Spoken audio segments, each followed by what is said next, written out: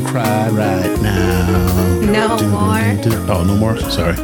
Yeah. All right, everybody. Welcome to Divorce Devil. Oh, wow.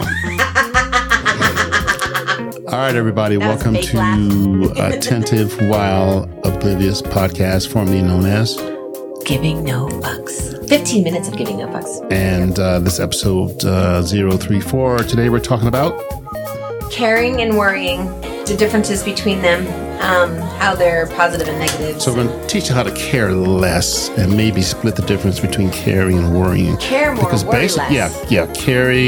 Care more, worry less. Yeah. So number one, how are they different?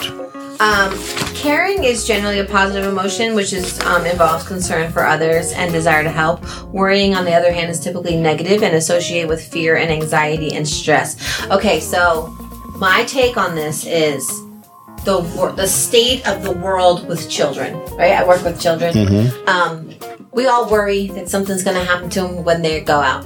I feel like the last generations, myself included, Gen X and all the ones involved, have progressively gotten, my child can't do anything without me and I need to hover and I need to do this and I need to, where we were feral. Like we were like, go out and when the sun comes up, and then when the street lights come on, you come home. I don't care if you've eaten. I don't care if you've drank. I don't care if you shit or pooped. I don't care. Ride your bike, cut your knee. You don't go home. Have your ass in by the street lights on. We wonder why people were having like 12 and 13 kids when, like my grandparents, my mom was one of 13. We know why, because the kids were never home. They were out playing. They were doing their thing. Now we've coddled and confined and done every fucking thing for our kids. It's like, oh, you need to write, let me write that for you. Oh, you need to type, let me type it for you. Let me do this. So worrying, I think, has become, I'm worried that society's gonna hurt you. I'm worried that you going to school is going to hurt you. So I'm gonna do it better.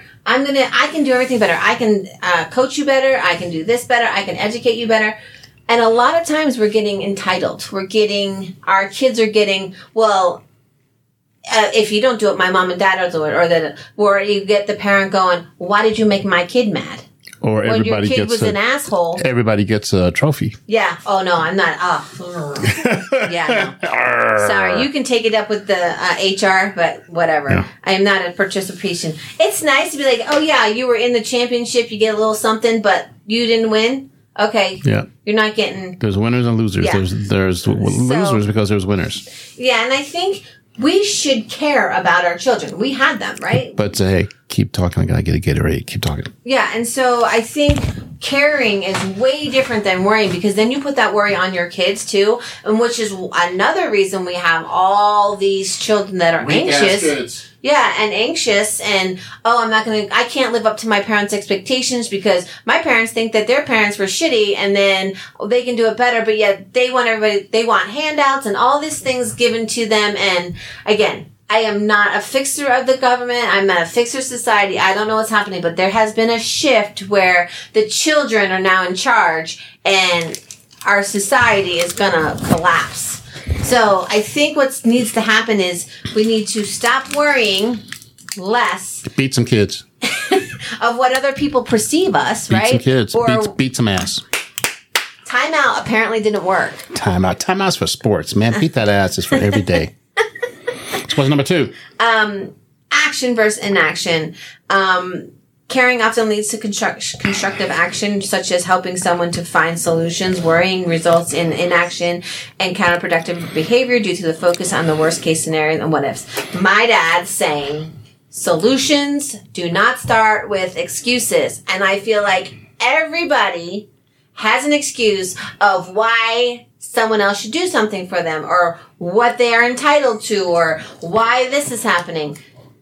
If you have a problem, the only one that's going to fix your problem is you. Now, that might be with the help of other people, but I ain't doing it all for you. You got to figure your shit out, because someday I'm not going to be here. I used to tell my kids, excuses are tools of the incompetent, which leaves miles of nothingness. Yeah, and again, like, even at work, I see, like, people like, well, this, and then, I don't know. Did you talk to the boss? No. Well, why not? Well, he's going to say no. Well, how are you going to know if he's going to say no unless you give him a chance to say no? And then if he says no, come back to him with a solution. Because he probably listened to our podcast. No, with no reason. Exactly. But sometimes your asks are unrealistic too. Like sometimes you're like, well, we should have a slide that goes from the top of the stairs to the bottom for the kids because they shouldn't have to walk. I'm like, well, how'd they get to the top of the slide? Can't have a slide going up too, so sometimes people want the undoable and expect you to fix it because you have a little bit more power at work or, oh, you're friends with the boss. You should talk to this one or you should do this. Again, if you have a problem, I'm going to listen to you. I'm going to do it. But if I've given you all my advice and I've given you all the tools that I have and I'm like swiped clean. And you still complain. And you still have a problem, negative Nancy, then the problem is you. And your excuses are only going to keep you in that situation. So, again, a lot of times someone before you has gone through the same exact thing. Oh, God, yes. Or something this similar. Isn't new. Nothing's new in the world anymore. Nothing's new, right. So unless you come at me with a solution or, hey, I think if we try this might work. Well, that could work, but if we do this and that, there's our solution. But if you're just going to bitch and complain and gripe and, not be the help of your problem, I ain't doing it for you. I've already done the work. So, again, I cannot stand people that just complain. And do nothing. Fucking, what do you want from me? I'm sorry, your negativeness is affecting my positivity. And in a second, you're going to get a throat punch. I'm just sorry. Number 3, don't throat punch. Present versus future. Yeah. Caring is focused on the present. Is about the person or a situation right now. Worrying is future-oriented and involves anticipation of potential problems. Yeah. Yeah. You can't worry about that shit. Yeah. You got to live in the now. Well, but, you need to plan for the future. Yeah, but you can't worry about it. Well, too, and a lot of times so I can relate this to like the anniversary of my son's passing or my parents' passing or, anybody that's passed away. The day of is people are like, oh, it's the worst day. Actually, no. Robots in the skies. Okay, we've got a little voice changer. I hit the table. You know what Robots. happens. Please come to the dance floor. Okay. Yeah. So I think, when my son, I keep hitting the table. That's what it is. Stop hitting the table. There we go. When the anniversary of my son's passing comes up, it's never the day of. It's the day before that I'm always like, tomorrow anticipation? Tomorrow's going to be terrible. I'm going to cry a lot. And it's usually the day before when I do the reflections and I do the what ifs and all the, he would be this old now or, my dad should be here. My mom should be here. Like, my kids are doing great things, graduating college, moving, all these things and they're not. So their anniversaries of their passing is always like, oh, what would they do today? What is something that I can do to honor them? Where the day before I was like, oh, tomorrow's going to be so bad. And it generally isn't. It's, especially as time goes on, it's more like I'm going to celebrate their lives and blah, blah, blah. So I think when we've cared about someone so much or you care for someone, it's more or less, hey, Dave, drive safe. Get home safe. Let me know when you get there. And not worry about it. Yeah. And then, okay, well, and a lot of times when you've worried, the outcome never is what you've worried about. It's like, oh, well, that didn't even happen, so why to worry? I spent all that fucking time worrying and getting a fucking ulcer. Goddamn ulcers. When you could have just been like, okay, cool, have fun. I want you to live your best life, and I'm not going to worry about it. Now, if you get the call saying, hey, something's wrong, meet me at the hospital, then you can worry, but it should be short-lived. Worry, figure it out, and then, Fix it. Fix it, yeah. And then work through it. Because if you're worried, my thing too, I have severe allergies, food allergies, and so as soon as my throat starts to feel itchy or my hands feel hot, I'm like, someone get me Benadryl. Or someone do this. But if they're panicked, I'm like, oh, I've died. Mm-hmm. I'm dead. Thank you. So when we first when David and I first dated, no. When Lance and I first started dating, the first time I had an allergic reaction and I was like, I could feel myself getting hivey. He started to like, what do I do? I'm like, first of all, you need to calm down. Because if you're panicked, do you have EpiPen with you? Oh, yeah, I have all this stuff. It's in my car, David. Okay. Right. So I know. Thank you for telling me. Oh, by the way. So if the other person's worried, then you're already like panicked. So now no one's getting a resolve. And my Benadryl's not coming to me any quicker.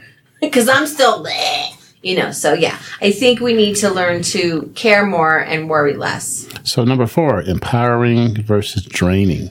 Once again, we're wasting time. The worrying will just wear you out, and you'll be exhausted. Have you ever had someone come to you or a friend of yours going, I cannot take my mom worries about everything. She calls me 400 times a day. Did you do this? How did you do? I just have a feeling this is wrong. Are you okay today? I can tell something's wrong, blah, blah, blah. And they're all worried about you seeing things that you're like, oh. And then all of a sudden you get worried because you're hitting so hammered. Bam, bam, bam, wait, bam. What? I was just zoned out for a second. What? So like the other day I was kind of just like no affect. I was chilling, living life, not doing anything after like going for a walk or something. I was like, and Lance is like, you okay? What's wrong with you? You look sad. I'm like, I do? I didn't mean to. I'm sorry. Like, wait, what? I'm okay.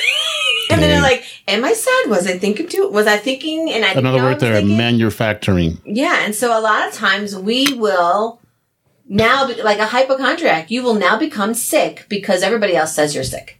I'm not sick. I feel fine. So I'm just having a Rachel moment. So I think we really need to work towards like definitely empowering people and not sucking the life out of them. And some people are life suckers. They definitely are. And you need to separate yourself from that. And like, if you have a friend who's always draining and always needs something and, and then the one time you speak up, you're the miserable person. I'm like, yeah, no, I've been trying to solve your problems, but you haven't been listening to the shit I've been saying. And now that I've had enough and I speak back to you, I'm trying to empower you, but you don't want that because you're living in your negative space. So I'm going to have number 5. We're going to cut it short today. Okay. Number 5, Asperger's versus burgers. What? No. I was like, that's not how you spell that. Acceptance versus fear. Asperger's. You're Asperger an Asperger. versus burgers. Acceptance versus fear. I keep thinking like, Asperger's. Wow, did I just have like a baby stroke? Like David over here? No, so acceptance versus fear. Fear. What's fear get you? Yeah. It gets you stuck in that stagnation. It gets you advancement. Yeah. And again, a lot of things in life are scary.